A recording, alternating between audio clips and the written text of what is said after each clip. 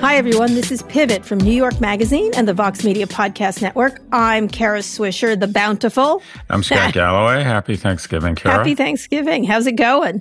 You know, it's going. I think there's a weird Thanksgiving for everybody, or a weird holiday for everybody, right? Yeah. I got yelled at by one lady online because I'm not having my mom down. We were kidding about it. We're not bringing my mom down, obviously, because it's as the news started to mount about everything, we decided to let her stay away from us and stay by herself. Although she's been very quarantined, so she was grumpy about that. But it's going to be a very tiny little nothing. No family gatherings. It's weird. There's all these weird headlines like that. One, the Denver mayor flew, which I can't. Flying is crazy as far as I'm concerned. Although I know a lot of people did it, and I'm trying not to judge people who do that, but he flew after telling people not to fly. And then another mayor did something. Anyway, it's just a really interesting there's time. Newsomgate. What? There's Newsomgate. Newsomgate. He went to a dinner. That was a bad idea. on his part. It's an interesting time. Anyway, it'd be nice. It's weird. It's weird. It's interesting to think about what Thanksgiving is, right? Of course, there's all the controversy around Thanksgiving itself. But it's Jesus, they're going after Thanksgiving now? Yes. That's up for grabs? Yes. No, it's not what I mean there now. It's been debated about with Indigenous people and stuff like that. It's good to debate these things, Scott. Don't be like an old white guy who's like, oh, I can't believe it. I am the old white guy. But you know something? I think it's fine to debate these things and discuss our origins, our origin stories. Okay. Anyways, LA Law meets NPR. Yeah. I know how to make Lucky happier, though. Call Lucky today, courtesy of me, and say, no, he's mad. Scott used to be addicted to Thanksgiving leftovers. Yeah. But then he quit cold turkey. Call her and tell her that. Make her day. She's going to be happy about that. Make her day. She's not going to be Dad jokes on Thanksgiving, absolutely. She has been tested a lot. She does not have COVID. But I know, she's been tested a lot. We test her quite a bit. And then my son is still in the basement. It's like Parasite. Our home is like Parasite. We have this separate basement that has a door and a back door. It'd be like Parasite if they were rich white people. No, it's true. Yeah, just like Parasite. Oh my God. We're trying our best. We're testing. We're trying It's not upstairs, downstairs. You hate that we're trying our best. It's upstairs, downstairs, fully plush, carpeted basement with really a plasma. Not that nice. That's what it is. It's not upstairs, downstairs. It's not a nice the Swisher family. It's not that kind of basement. That's your house, Scott Galloway. My house is I don't just have a basement. Kind of a moldy smelling basement. He's like, what am I going to do down here? I'm like, just open the door and I'll come near the door and say hi. Anyway, he's doing really well. He's staying, for a while, as I told you. But more importantly, what did the cannibalistic teddy bear eat for Thanksgiving? Oh, no. Here we go. All right. Stuffing, Kara. That's a good one. That's good. I'm going to use that one. Where did you get these? From the Dad Book of Bad Jokes? That's where I get everything from the internet. That's all I do all day is look for things on the internet. Speaking of the internet, Amazon Web Services had an outage this week. The consequences were far-reaching. Scott, again, we depend on Amazon. So true, isn't it? And I know he's not your favorite and he's not my favorite on CNN, but Rick Santorum, Senator Santorum had, I thought, a really interesting take. Well, one of his interesting takes. By the way, I don't know, you probably weren't like this, but when you're an 8 or 10-year-old boy and you always roll in a posse, it's not like today where we have everything programmed. I used to go 6-7 hours of time every day with nothing to do and no supervision. And so ultimately we would kind of get in these Lord of the Flies group and we would decide who was the one we were going to pick on and mock all day long, as kids, as normal kids do.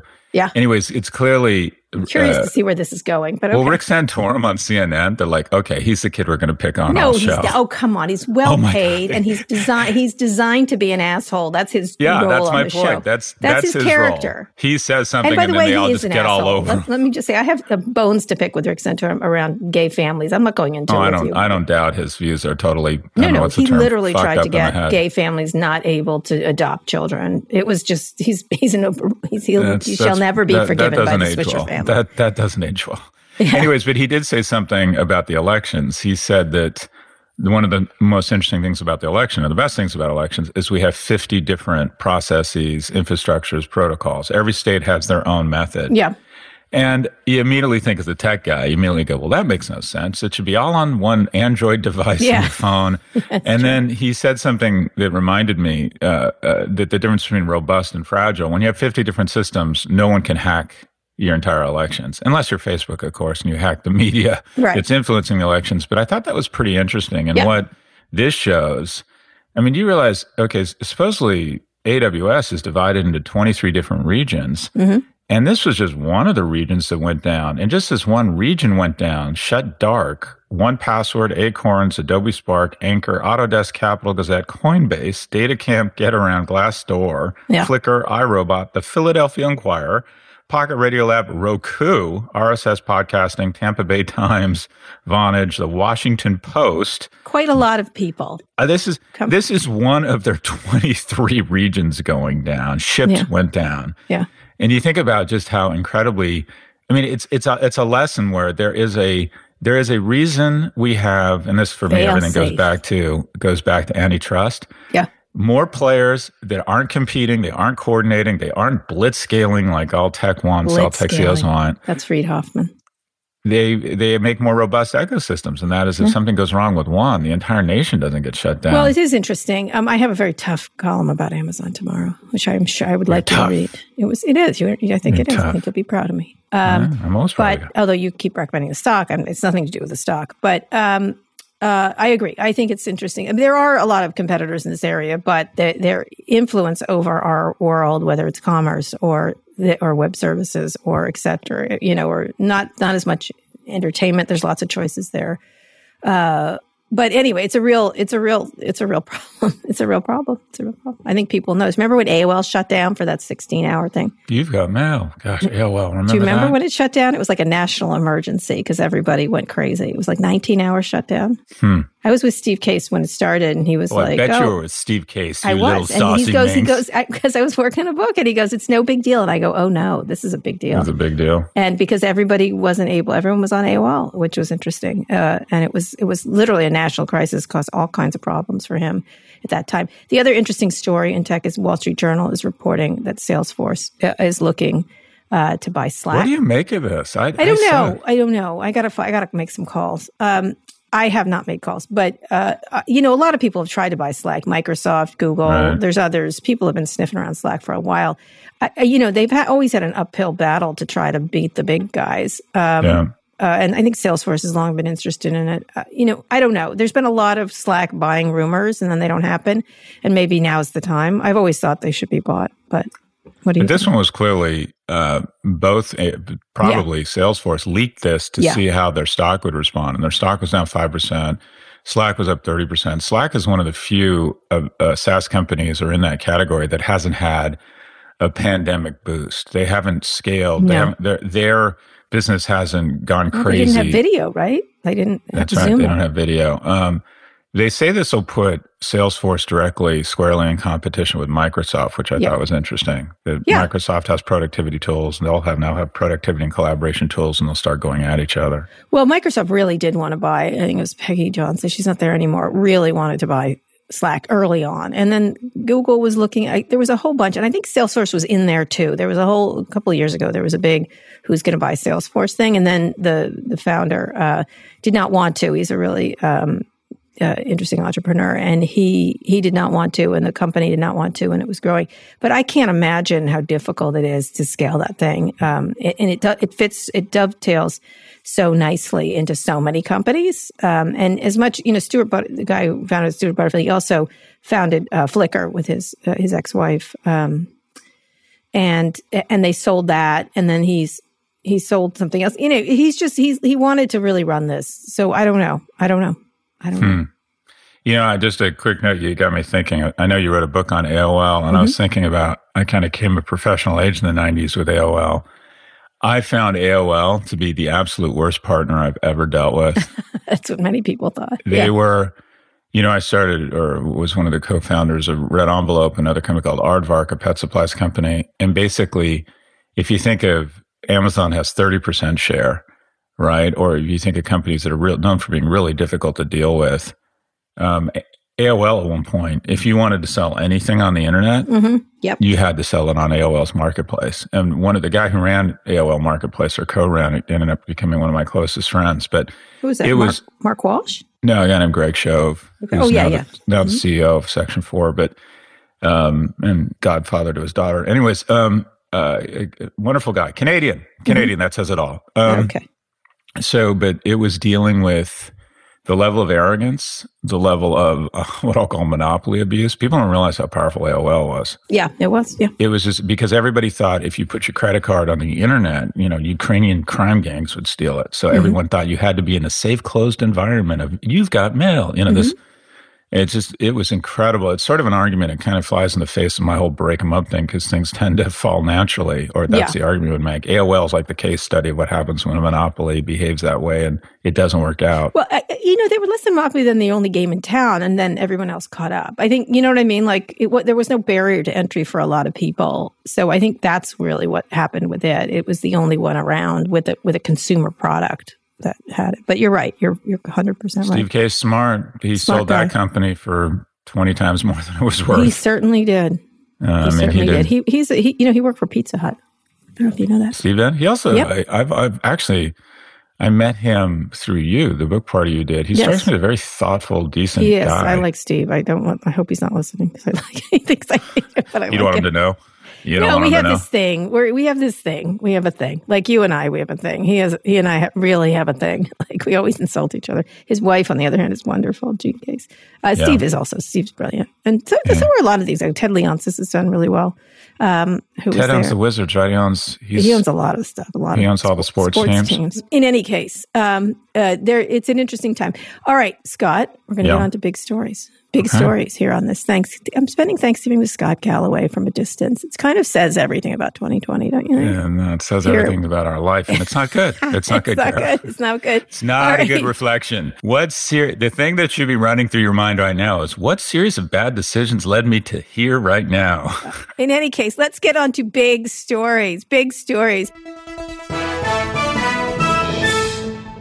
For the second straight week, unemployment claims are jumping. IBM is the latest company to announce it's letting go of 10,000 jobs in Europe, which brings me to, Scott.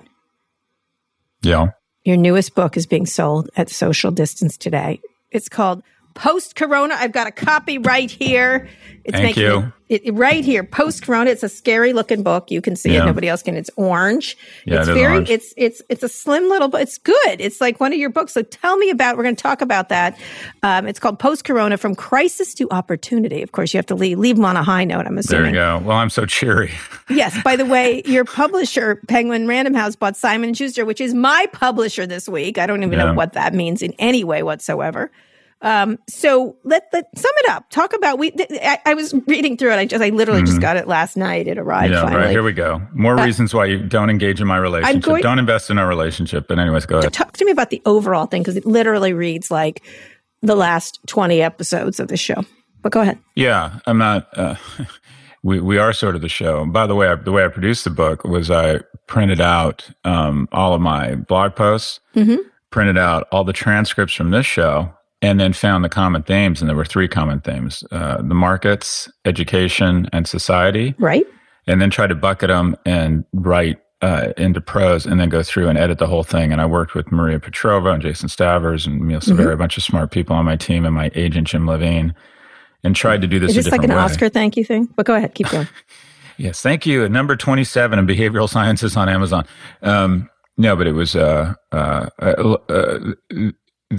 Let me start. If I try to distill it down to 2 things for me, it's that everyone wants to talk about what people would take away or what they would learn. Anyway, so I think there's 2 kind of call signs. And the first is capitalism, or what I hope we embrace. And that is a lot of young people are turned off of capitalism. But I think what we've been experiencing through this pandemic and the last few years is not capitalism. It's rugged individualism called capitalism on the way up to justify taking more of the gains than we should. And then cronyism and socialism on the way down, which is cronyism. And I think that capitalism, the key to capitalism and successful applications of capitalism are that we have what I would call a hardcore, full body, violent ecosystem around corporations and business. And that we let businesses fail. We let them go at it. We let them we let them make a shit ton of money if they're better than the other one. We let people get fired. Right. We let people get laid off. And then we use that violence between IBM and mainframe computers or or we let Sun Microsystems go out of business, this incredible competition, and the fur flies create tremendous prosperity such that we can be more empathetic and loving to seniors and fund Social Security and take senior poverty from 38% to 11%. And what I think the problem with this pandemic and what's happened over the last 10 or 20 years because of idolatry of innovators and corporations basically overrunning government institutions that have been defunded. So say that again, idolatry of innovators. This is something you talk about a lot. We personify companies. We've flipped the model here. We've decided that we need to be empathetic and loving towards corporations and very harsh and use words like meritocratic for individuals. I think we have totally flipped capitalism upside down, and that capitalism, we need to recognize it's not a natural state. It's not an organic state. It doesn't survive on its own. And unless it sits on a bed of empathy, recognizing a lot of people can't compete in a full body contact corporate America, it just doesn't work. And I think it's been collapsing on itself. And then kind of the second big theme is this notion of camaraderie. Unless we find a way, I don't know if there's churches through national service. It used to be through crisis, but this crisis seems to be dividing us, not uniting us. We're going to have to figure out a way to express more camaraderie towards our old allies. I think the greatest damage over the last 4 years is the fraying of the greatest relationship in history, the North Atlantic Treaty. I think we need to, whether it's approaching China, whether it's figuring out best practices around how to handle a pandemic, we need to absolutely develop a greater sense of camaraderie with our allies again. And also, amongst each other. I think it's interesting because today Joe Biden gave a speech, or yesterday was pretty like that, just what you're talking about, and several articles, it was really interesting, was like, is he weak, for trying to get along? Like he was, that's the question. When he was, I thought it was like, this is leadership, but immediately it was, is he weak? Well, I think there's a certain level of toxic masculinity that's been injected into our politics and how we want to be, that are reflected in our spending priorities. Right. We like big macho companies and we'll give them money, whereas an individual who's food insecure has screwed up and is weak. There's a certain level of, and that we can go it alone, and we're so much bigger and badder than Britain. We don't need their intelligence. We don't need to. It's this kind of. Is this a new thing, or is it just taken to extreme? Because these are these rugged individuals. I got mine, Jack, kind of idea is not new. But what's happened to it? Because it really does feel like it's gone. That's always been in our culture for sure. I think World War II was this fantastic lesson on cooperation, and that is if the British, the Russians, and the Americans could come together to arrest tyranny, that I think that taught us the importance of alliances. And we decided to invest a massive amount of money in our enemies from last month, right? We turned around and said, all right, we're going to rebuild you. And I think that lasted a long time, and a lot of our leaders served in the same uniform. They didn't think about red or blue. They thought about khaki or the United States.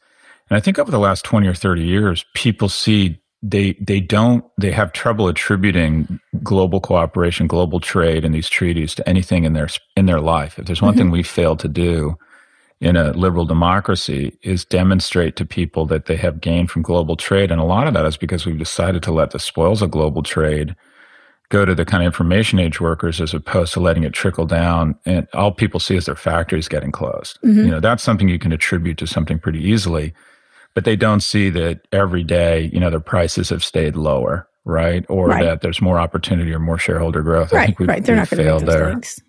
Those are hard to make, given how complex it is. So who is the book for? And I want to go through some specific things in it. Who is it for from your perspective? And what group do you think has the biggest opportunities during these times? I write pretty much everything, at least from a business. If I'm a young man or woman trying to figure out what I do with my most precious capital, and that's my human capital, like what would be my approach to trying to create economic security for me and my family? Like I want to understand, I want people to, if they read something or take my class, I want them to feel like they come out of that class or that book a little bit sharper of a weapon in terms of heading into the jungle of capitalism. Like what industries, I think there are, kind of three huge shifts in capital that create tremendous opportunity for businesses and young people. And those three are, in order, 17% of GDP that represents healthcare is about to be thrown up and land in different places. The novel coronavirus has upended regulation, consumer behavior. People are now getting tested and fighting diseases at home. The amount of money invested in telemedicine and remote health, there's going to be more over the next 20 months. There's been in the last 20 years. The second is my industry, $750 billion in the U.S., several trillion globally. Education is no longer going to be dispersed solely through university campuses. Remote learning is going to absolutely explode, and not only that, different types of certification. And then the third is the absolute incredible reallocation of capital out of what is, I think, the third or fourth largest asset class, and that is commercial real estate, into what I think is the second largest asset class, and that is residential. And that sounds small, but that affects everything from AWS to grocery delivery. But if I were young, to put myself in between the intersection between technology and what I'll call residential, healthcare, or education, are just, those are the places that a lot of people would say it's climate. Right. I didn't write about climate, but I think those are the areas where you're going to see just incredible stakeholder value. You talked about this idea from the best-selling author and NYU Business School professor Scott Galloway comes an insightful analysis: who stands to win and lose in the post-pandemic world. So you're using this as a guide for people to know what to do. How are you? And then you go over a couple of companies, which I thought was interesting: Warby Parker, WeWork, and things like that. But how do you feel in this post-corona time? Here we are, not focusing on the vast majority of people, to focus in on those who are obscenely wealthy, like Jeff Bezos, or who's going to get to be a billionaire. You would think the pandemic was one of those moments of opportunity to shift that mentality. It doesn't seem like it has. We're arguing over Thanksgiving. We still have the Kraken lady still going at it with her misspelled legal things. We've got differences like the Supreme Court today with religious gatherings and everything. So it feels like, and everybody's saying, Biden, who's saying we need to get together and beat this thing. There's enough people going, whatever, we're going to keep fighting. So what do you look at this post-corona when you talk about post-corona? Are you worried about it, or are you like, here's the way we get out of this thing? Well, people always like to say the Chinese word for crisis is opportunity and risk. It's actually risk and a critical juncture. And I would argue we are just at a critical juncture, and there's a lot of comorbidities that are negative forward-looking indicators. Oh dear. Okay. Well, we just don't appear. It feels to me like even in our bailout packages, our fiscal priorities, it seems to me, again, we're very focused on taking our innovators and turning them into billionaires. We seem to have lost a sense of national sacrifice. And also it feels as if capitalism, which needs to sit on a bed of empathy, has decided, no, we're going full tilt. And it's it does feel like that. And it's companies' private power uses socialism as a call sign to get bailouts. So I'm not, the silver lining, if you will. There are a lot of hopeful things here. And the first and foremost are your kids and a younger generation looking at our generation, and do they say, okay, cooperation is really important. Funding our public institutions is really important. A certain level of empathy, separating people from their political ideology and having a civil conversation with them. Investing in forward-leaning things like climate and healthcare. And then they look at America and think, okay, 1 in 5 households with children are food insecure. It's costing us trillions of dollars. Wouldn't it just be economically smart to make more forward-leaning investments? So you got to hope that we're maturing a generation of leaders that just have a different approach than us. And I have some hope when I do talk to my kids. I have to say, like, we had dinner last night. We were outside in the back, and it was cold and everything. We were just dealing with it. But when the discussions at the table was not silly things. My kids were talking about dairy subsidies. Like, they're like, why do we do this? Why are we eating meat? They've been trying to eat less meat and talking about the meat footprint and everything else. And they're not doing it in this sort of San Francisco-y way. It was sort of like, this doesn't make any sense for the planet, and here's why. And it was really interesting. And my son knew all about dairy subsidies, and he's like, why don't we shift those to, say, solar subsidies, which is this. He had like ideas about what to do, he's only 15, but he was already like thinking of innovative. It was interesting to watch. And then my other son was talking about this, and this is how you do it, and this is how it was really. I was sort of happy, and I had nothing to do with these ideas. I had never talked to him about them, but they were leaning into not creating, I'm not going to eat meat. Meat sucks. It was like, people like meat. Here's how we do it. This is how we shift people. This is the imprint. And it was nice to hear, I have to say. I was sort of pleasantly surprised that my children are actually thoughtful. It was nice. I don't think we're going to suffer from really interesting, unique ideas. I think the biggest threat right now is that, or one of the biggest threats is we don't separate people from ideology, and we've been taught to tolerate people who don't look like us and embrace it, but we've been taught to dislike people who don't think like us. Yeah. And I just don't, it's created no middle ground for making any progress. We have to, again, decide there is a truth. I would argue the closest thing to truth is science. And I think the repudiation of science is really frightening. So how do you deal with that? Like, I know it sounds dumb, but when you see this, like Sidney, whatever, Powell put together this ridiculous bullshit around elections, or Donald Trump having something like really doing this, how do you like go, oh, let's try to find common ground? Because it's not, there's no common ground in discussing things with people who deny science or allege fraud without evidence, et cetera. How do you think you get to it? What you have, your last paragraph is called "What We Must Do." How do you get to that common ground from your perspective? Is it businesses that are just going to have to do it, or what? Well, there's no silver bullet. I think it's a variety of things that create a climate of where we share prosperity. Prosperity turns into progress. We've had enormous prosperity over the last 30 years. We haven't had a lot of progress. If you look at the fact that 90% of the stocks are owned by white people and 80% of the stocks are owned by college grads, it's just, we haven't made a lot of, and then the top 1% own 80 or 90% of the wealth. You argue, okay, tremendous prosperity, not a lot of progress. But I think it's a bunch of things. One, I think social media, figuring out, and when we get 2/3 of our news from platforms whose algorithms have figured out that there's huge shareholder value in dividing us, I think when we look back, we're going to say, wow, that was really bad, really bad for the nation. I think we're going to have to figure out a way to be more thoughtful, to share capitalism's prosperity with everybody, whether it's redistribution. Redistribution of income. I also think we're going to have to, I think a great thing would be some sort of national service. I think we got to put people in some sort of uniform or religious institution or spiritual, I don't know what it is, that gives us all some sort of attachment to the flag instead of attachment to a political party. 100%. It's gotten so, it's really interesting. You try to figure out your way out of it. I got this text by someone, a well-known person, yesterday, out of the blue. Mark Zuckerberg and Rupert Murdoch have done more harm than any two single figures in modern history. Soulless men living in a bubble, knowingly counterancing the propagation of evil each day, tolerated by polite society, and they shouldn't be. That's my thought for the day. I was like, okay, thanks.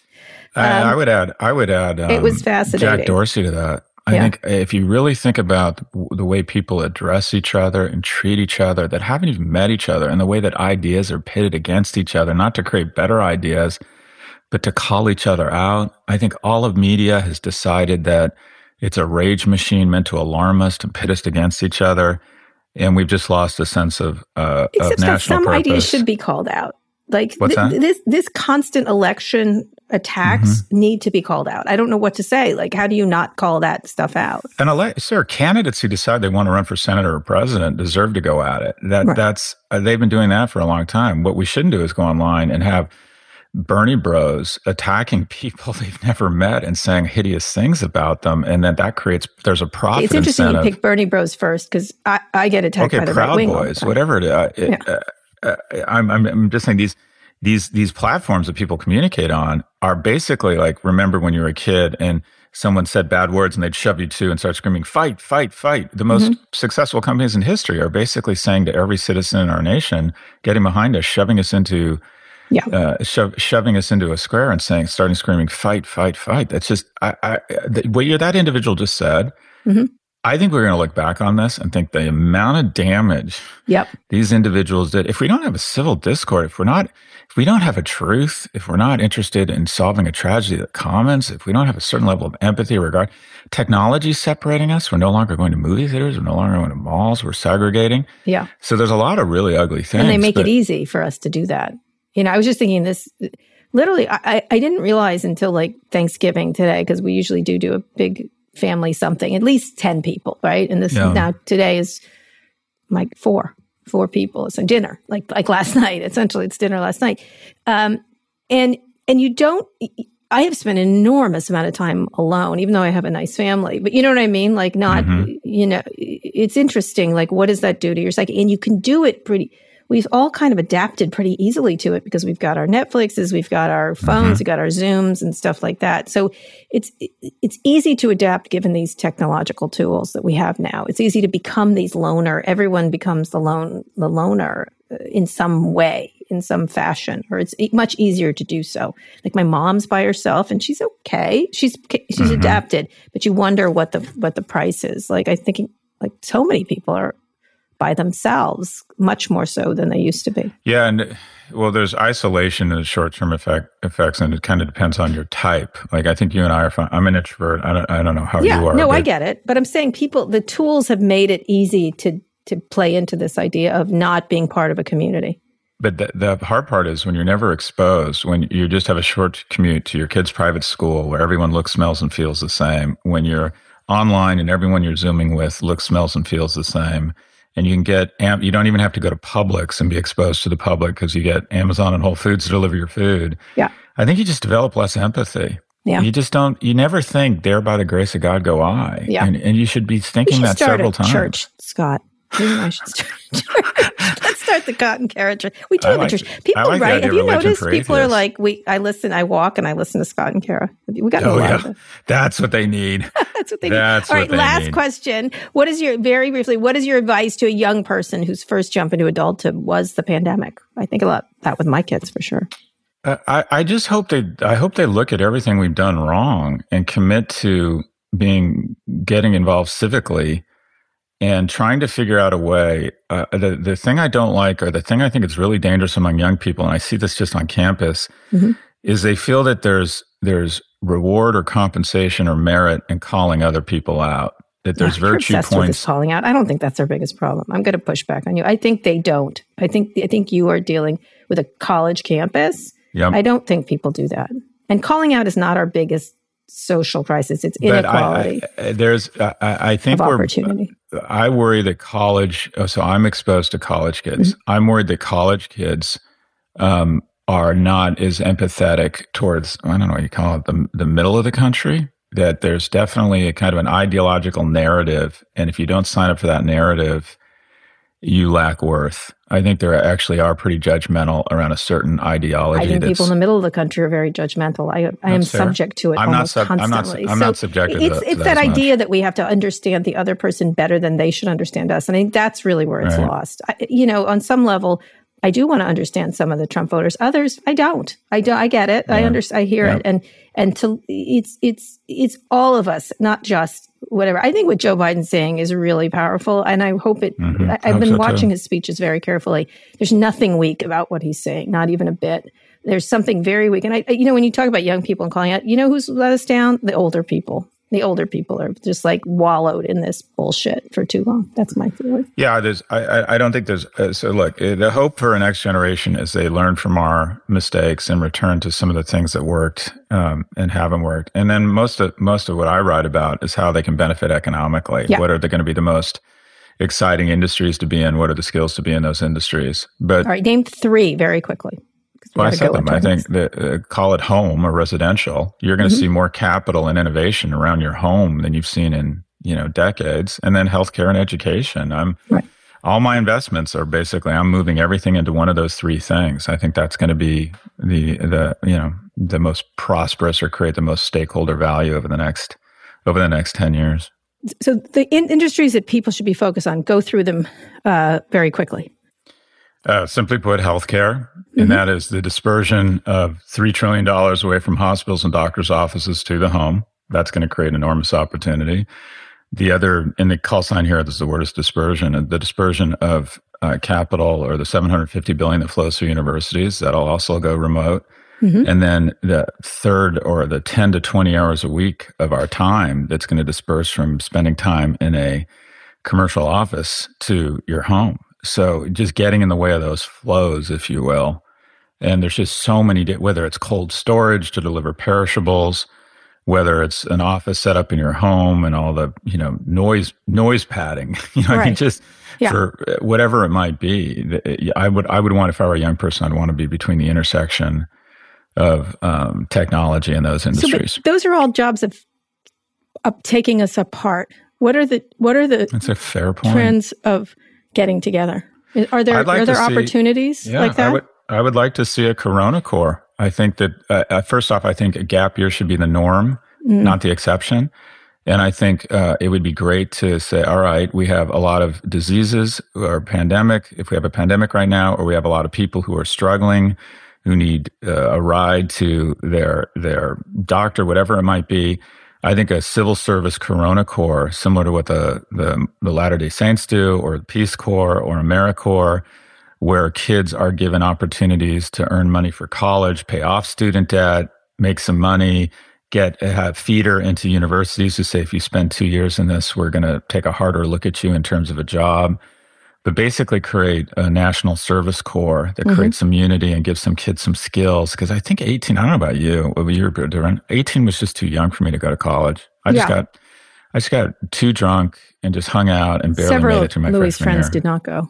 They're just traveling around, but they can't go anywhere. They wanted to go to Europe. They wanted to just drive around, but you just can't. They're safe-minded kids in general. So it's not, and there's not opportunities either, by the way, to do some sort of national service that gives them a shared identity, additional skills, and also empathy for other Americans and a shared pride of all having served in the same uniform, such that they maybe cooperate with each other when they're business leaders. I've always thought a national military service that does things like fix roads and stuff like that would be really great, using the military that way. But, that's a very controversial thing, obviously. It'll be interesting to see what happens in the next administration. I am really hoping that this pandemic has not made us better. And you would think it would have. No. You would think it would have. You would think it would have, but it has not. And on that un-Thanksgiving note, but there are ways to come together, because what's happened is we've come together over politics, which is always going to be a nasty snake pit. No matter, there's always been a snake pit. It's always going to be. And so we don't have a commonality that has been our strength. The lack of the differences that we have has been our strength, and now it's our weakness. Anyway, Scott, let's go to a quick break. Again, read Scott's book. It's called Post-Corona, From Crisis to Opportunity. He is apparently a New York Times best-selling author.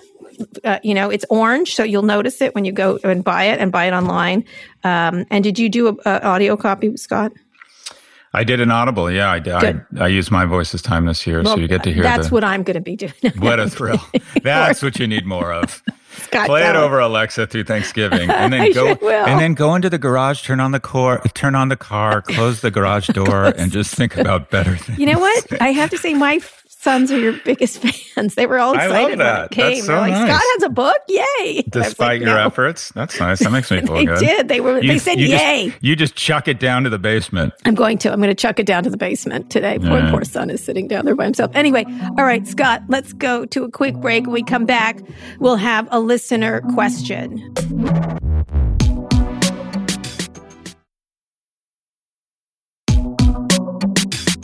All right, we're back. Let's take a listener mail question. You have to top Bob from Brooklyn, but good luck. You've got. I can't believe I'm going to be a mailman. You've got mail. Hey, Scott and Kara. Alex from Texas here. You said in the past that defund the police is bad marketing. How would you change that? I'd like police reform to happen, but all the peaceful protests and task force under that banner haven't really done much in the past few years. I've been pulled over and accused of running drugs across state lines on the way to interviews. Someone nearby was tased recently for having a dirty license plate, and so on. Or should we just keep the name? After all, Martin Luther King only had 40% approval at his peak, along with the freedom marches. But we can all agree that minorities like Kara and myself definitely deserve equal protections under the law. Apologies for the rambling question, and thanks for all the hard work. Gosh, Scott, we have such smart listener mails and the people who are giving us these questions. So let's talk about this. Let's take away from the politics of it and talk about this idea of the word defund the police. As a marketing person, I hate to pull it away from very serious social and issues that we have around this issue, but let's talk about it as a marketing. How would you restructure the campaign? So I just want to acknowledge that one of the things I did when Black Lives Matter was sort of, getting the news more, I brought on some people who are just more thoughtful about it than me. And one of them was my former dean, Peter Henry.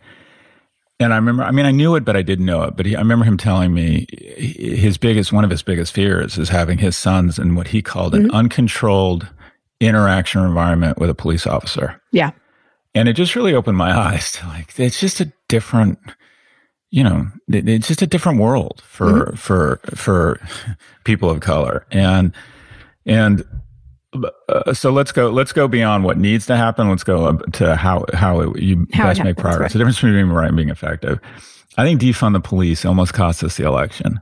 I think if that narrative, if Biden had decided to take the momentum there, and it was very tempting, and adopt that, or if he hadn't repeated it, I think that could have cost the Democrats the election. Because I think if you talk about the 4,500 different police departments, different cohorts have different relationships and a different level of respect for the police. I think that, and to your listeners or to the listeners' point, just because something is unpopular doesn't mean it's going to be that it doesn't have worth, that it's not going to be the narrative. The fringe becomes the narrative at some point, as long as the fringe is right or has the righteous on their side. I think civic reform or using data here, because what we've asked the police to do is to deal with mental health, to deal with homeless, to deal with drug addiction. And you don't deal with those three things where your primary tools are a certain amount of EQ, authority, but also a gun in a cage. That's just not how you approach addiction or mental illness. And I think a lot of policemen also don't want to, feel as if they've been given almost an impossible task in terms of the things that they're supposed to deal with. I'd be very curious, like how the police force in San Francisco feels about all of this. Anyway, so I think it's more around civic reform and talking about mental illness and talking about I think reform is a much better word than defund the police, because the moment you started having a conversation, which no one wanted, and I maybe now they're ready to have the conversation, but they didn't want to have a data-driven conversation, that defund the police was just going to lead to wealthy areas having their own militias that weren't accountable to anyone in terms of how they treated people. And then you were going to have an increase in crime in the areas that need police the most. So I feel like it was a really... I don't know what the term is. It also gives the Sean Hannitys of the world and Laura Ingersoll a ridiculous, reductive argument. It is. And they're so, I don't want to call them stupid because they're not stupid. They take any opportunity to create division. The Green Deal, no air travel and no lawnmowers. It's like, well, that's not really what it said, right? Yeah, right. Well, no matter what you do with them, they'll take anything and twist it into something crazy. But when I say we, there were people, the DC mayor writes defund the police along an avenue. And so it's easy for them to take that and say, okay, the left is saying defund the police. What do you think? How do you think they should approach it? It's one of these issues it's the same thing with mask wearing and stuff like that. On some level, you do want to like be very aggressive to people about it. At the same time, you have to understand there's all these other, not with masks, because masks should be like a stop it right now, like kind of thing. And not being like a martinet about it. I mean, like if no one's around, you can probably pull you down your mask for 5 seconds, like outside, like whatever. it's not being like that kind of like scold to people. I think it's really hard to acknowledge people's sadness and grieving. I think Esther Perel talked about this. There's a lot of grieving going on we're not acknowledging of lots of people. And even though it seems at the moment really it's hard to let people grieve right now. And I think we have to understand at the very basis where defund the police comes from and why these different groups of people have been so badly abused and murdered. And we want to just move on and like fix something. I think, it's sort of when it's not exactly the right comparison, but when I was talking to Mark Zuckerberg about all the issues around the social speech and the actual real life things that happen, including deaths and riots and things like that.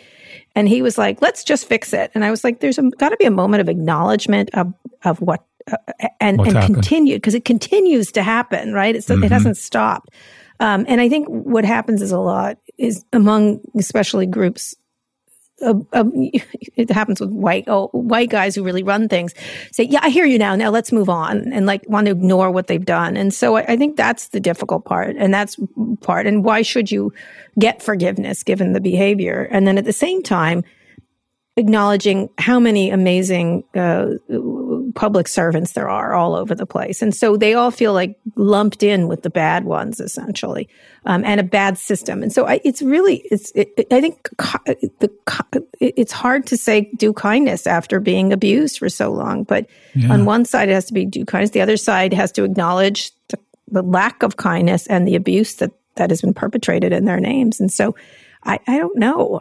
Again, it's what we were talking about at the beginning in your book, like, right? That's what we talked about, I'm a little bit more foxy on this. I'm seeing all these videos of young people getting back in police officers' face. Like, sir, can I see your ID? No, you can't see my ID. Get out of here. And they start verbally abusing the police officers.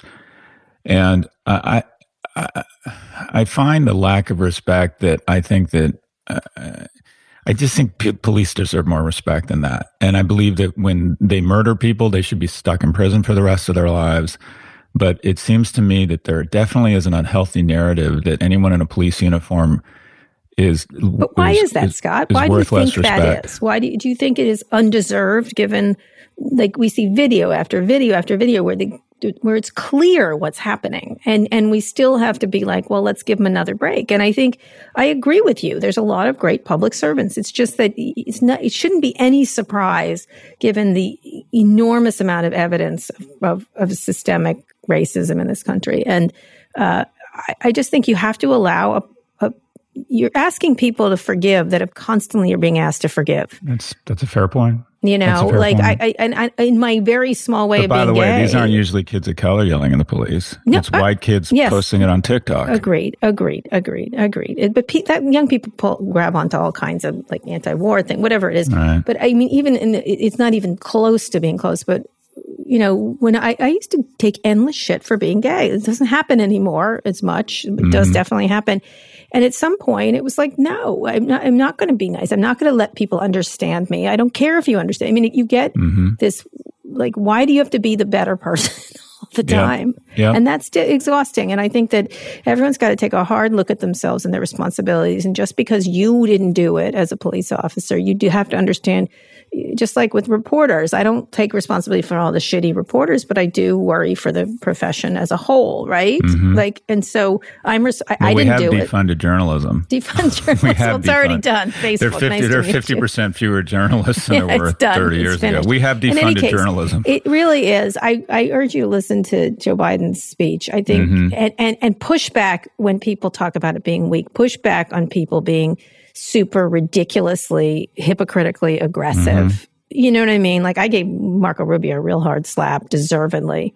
To just immediately, your first thing at the gate is a punch. And you have to push back on people like that and get us to a place where we can disagree and get something done together. Right? Because we're all in the beginning of the process versus the actual problem. We're discussing the process all the time now. But shouldn't every high school student? I mean, just as an example, I think intimacy or respect is a function of proximity and contact. Is there a program as part of the social service program where you spend time with the police and police spend time with you? Yep. Just local policing to get kids involved in that, and to get local police more involved with kids. It just strikes me that has worked on many occasions as neighborhood policing and things. Yeah. There's all kinds of great ideas. All I'm saying is there's all kinds of innovative ideas to deal with this and to figure out, to weed out real sociopaths that go into policing. We need to demilitarize the police. Yeah. I occasionally see one of these assault vehicles and I'm like, Jesus, talk about toxic masculinity gone fucking apeshit. Yeah, stuff like that. There are lots of great ideas. Go ahead, sorry. They get it with their assault rifles and their battle wear. And it's like, okay, these are board cops in an overfunded district that want to play G.I. Joe. I mean, that just can't be healthy. No, it's mentally not. I think I've had more bad encounters with the police than you, I suspect. I've had many. Many. And how does it, in a longer show, I'm just wondering how that plays out for you. And you think it's because, I'll ask you, what are those bad experiences? I question things. He was at one point.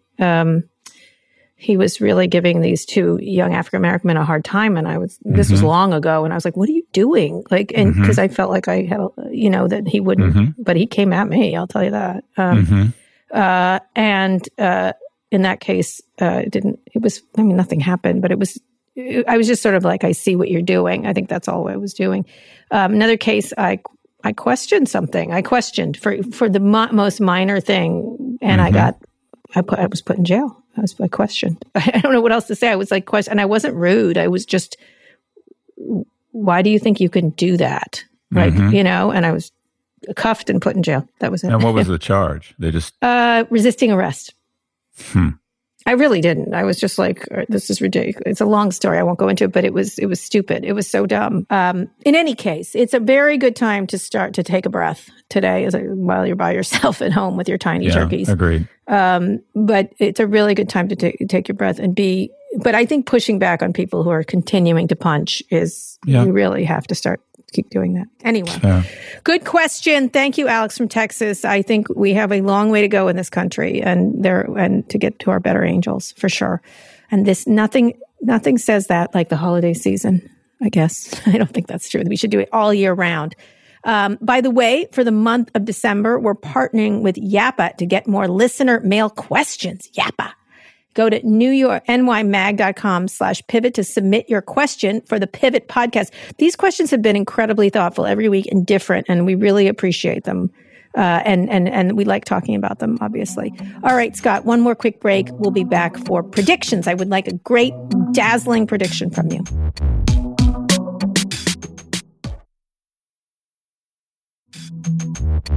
Okay, Scott, predictions. Dazzle us for the holiday weekend, please. You've had so many good ones lately. This one's sort of boring, but I'm fascinated by the whole SPAC phenomena, special purpose acquisition corporations. And basically, you never underestimate the market's ability to find products for people who have cash in their hand. And because investment banks and the SEC have a certain amount of lag and filter and friction around getting public, and the market's appetite for IPOs is greater, you're seeing SPACs. And it's basically teams go out and they act almost like a desk at an investment bank or investment bankers who say, no, I'll evaluate a company. I'll come up with a price. I already get through the logistics of the SEC approval, get this company public, and then boom, just add water IPO. And it's basically, typically this year, SPACs have vastly outperformed the rest of the market, but over the medium and long term, SPACs have generally underperformed because they're evidence of the hand going deeper and deeper into the barrel to try and find companies, and sometimes of lesser quality. And there's a reason why some companies don't get through that process in normal times. Anyways, if you look at right now, there are about 255 SPACs. And I got this from Terry Kawajas when he did a SPAC Lumascape, which I thought was really interesting. And 70 of them have found a target, meaning that they've actually purchased a company and other publicly traded companies across 6 verticals. But 185 are still looking for a target. And they are armed with $65 billion in cash. Typically, that cash gets deployed into the company and then they lever up. So you have about $200 billion in capital right now. And that $200 billion in capital has a gun to its head. If you don't deploy this capital... 2 years, right? Is that correct? Yeah, in 18 to 24 months, you have to return it to your investors. And that's a no-no. Your investors didn't give you the money to hold on to it for 2 years and then return it. So you have $200 billion with a gun to its head right now, trying to find private companies that might be ready for prime time. And you could say, well, these things are going to underperform. It means there's a bidding war. True, but the market also won't take a company just because you overpaid for it and let it trade at that. So there is some sanity to it. Yes, there's a governing. But you have what I think this means isn't this a boring prediction? I think that this year's returns and the first half of 2021 for venture capitalists are going to be probably record returns because you have companies that were going to go public in 2 or 3 years potentially go public in Q4, Q1, or Q2. This is a complex and interesting prediction. Well, I don't know. Anyways. It is complex. What you're doing is you're saying, look, venture capitalists were going to go public in 2 years and had to be sitting on these assets. Now they can get them out the door and take the money and run, essentially. You can, if you say you have a $30 to $50 million or $100 million a year recurring revenue company, and you're thinking once we get to 200, we'll call the bankers. Yeah. You've had a dozen SPACs call you and say, we're ready to go. We can be trading in 30 days. Is this smart for these companies to be public this young? Well, what you've seen in the marketplace is access to cheap capital is kind of the core competence. And you identify yourself. IPOs, the reason these guys aren't stupid, the reason they still do traditional IPOs and give 7% to the underwriter is it's basically a giant signal saying, we're the disruptor, we're the leader in the space. Yeah. And then all of a sudden, this capital, stocks are two components, narrative and numbers. And now that the narrative is 70% and the numbers are 30%, whereas it used to be flipped, anything that identifies you or signals that you're going to have access to cheaper capital, you're the disruptor, which leads to access to cheaper capital, which means you can make more forward-leaning investments in your peer group. You know, there's definitely something to an advantage. If you're good, unless it's a lot of bullshit stuff, which, you know, SPACs in the past, that's sort of been the rap on them when it wasn't so trendy, right? That they were shitty basically companies. That's right. They were awkward teenagers that hadn't shown they had the ability to kind of compete in the big leagues. So they were AAA. You're drafting AAA ball players into the majors and hoping that they can grow into it because all of a sudden baseball. Well, yeah, it's like the number of teams are expanding. The number of teams here's $1 overnight million. Figure something out, right? Kind of thing. But you have, I mean, there are so many companies now. I've invested in a couple privates recently in EdTech. So are you hoping for a SPAC? Your companies? I don't know enough about it. I'm one of those people that I think you're better off, maybe better off waiting, but it's smarter people than me get to make those decisions. But I invested a year ago in EdTech in a fintech company, one an online mortgage company called Better.com and another health tech company called 98.6. They get a call a day from a SPAC saying we're ready to go. And so if you think about all of these companies that are kind of late stage growth companies, their value has skyrocketed because all of a sudden everybody's calling them with capital. Yeah. But so I think it's going to translate to venture capital.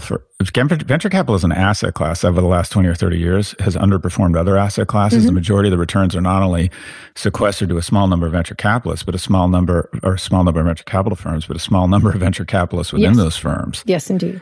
But I think the returns of this vintage, if you will. So now everyone looks like a genius for false reasons. 100%, because all of these companies, and some of them are great companies, but most of them are good companies that have some momentum, are all of a sudden big time. Yeah, I agree. Getting I see trouble ahead. Valuations. I'm a trouble ahead, but this is not going to end well for most of these guys. That's what SPACs and public usually investors are going to pay the price. And it was really interesting. One time, a million years ago, I think I've told this story. I don't think I've told you. One of the Goldman Sachs banker was telling me about this company they were going to take public, and they said they told me they were pre-revenue. I'll never forget this. We're pre-revenue. And I was like, what? And he goes, well, it's a pre-revenue company, Carrie. I really think you should write a piece, because they wanted pieces in the journal to like gin up these excitement around these companies.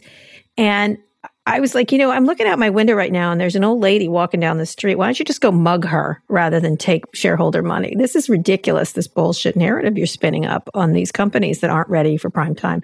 And so I'll never forget the word pre-revenue. I was sort of like fascinated by that. And so I do think it's going to be sloppily enforced. Maybe it'll change under the Biden administration.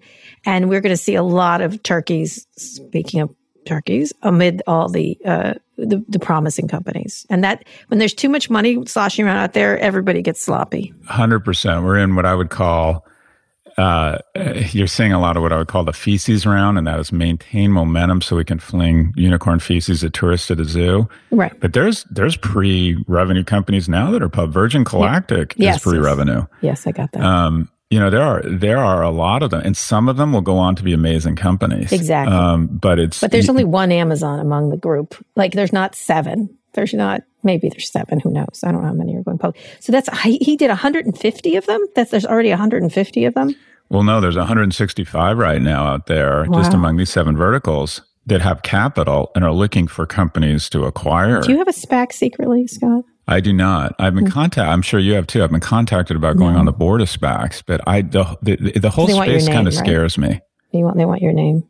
The whole thing just sort of scares me. It's just sort of it does feel very frothy. And the thing about froth is that by the time when you start calling something frothy, that usually means it's going to get even frothier for another 24 months. Yep. So it's hard to be the Debbie Downer because oftentimes things keep going, and there will be some amazing companies that started as SPACs, right? and there already are some great companies that got public via Visa via and a couple SPAC. of real bad outcomes, which is already, which is what I think is interesting is it's speaking of reform, it's trying to reform the IPO system, right? This is where it's a reaction by, you saw that big Bill Gurley essay about it, like, oh, they leave too much. And instead of just reforming the IPO system, this is the answer, which means too much fraud, I think. We'll see where it goes, but it is interesting, and we will keep watching it. That is a good and complex prediction, Scott. That was really, really Do you have any good. predictions, Kara? I do not. I predict that we are going to have a great 2021, Scott, you and I together. And that's nice. Thank you for saying that. We will not be spending Thanksgiving next year together. Maybe we will. We will, because we're such losers. Here we are. We like doing this. And we like to bring content to our people. All right. So that is the show. I don't have a prediction for today, but I will think of one for next week. How about that? Okay, that's the show. As a reminder, we love listener mail questions, and we're trying something new. Go to nymag.com/pivot to submit your question for the Pivot podcast. The link is also in our show notes. Scott, happy Thanksgiving. Likewise, Kara. From the Swisher family, including Louie in the basement. I hope you have a beautiful time with your beautiful family. Thank you for saying that. Likewise. Please read us out. Today's show was produced by Rebecca Sananas. Fernanda Finite engineered this episode. Erica Anderson is Pivot's executive producer. Thanks also to Hannah Rosen and Drew Burrows. Make sure you're subscribed to the show on Apple Podcasts, or if you're an Android user, check us out on Spotify, or frankly, wherever you listen to podcasts. If you liked our show, please recommend it to a friend. Thanks for listening to Pivot from New York Magazine and Vox Media. We'll be back next week for a breakdown of all things tech and business. We hope that you are giving thanks with people that you love immensely, or not with people, unfortunately, or not with people. Why? Because you love them immensely. We will see you next week.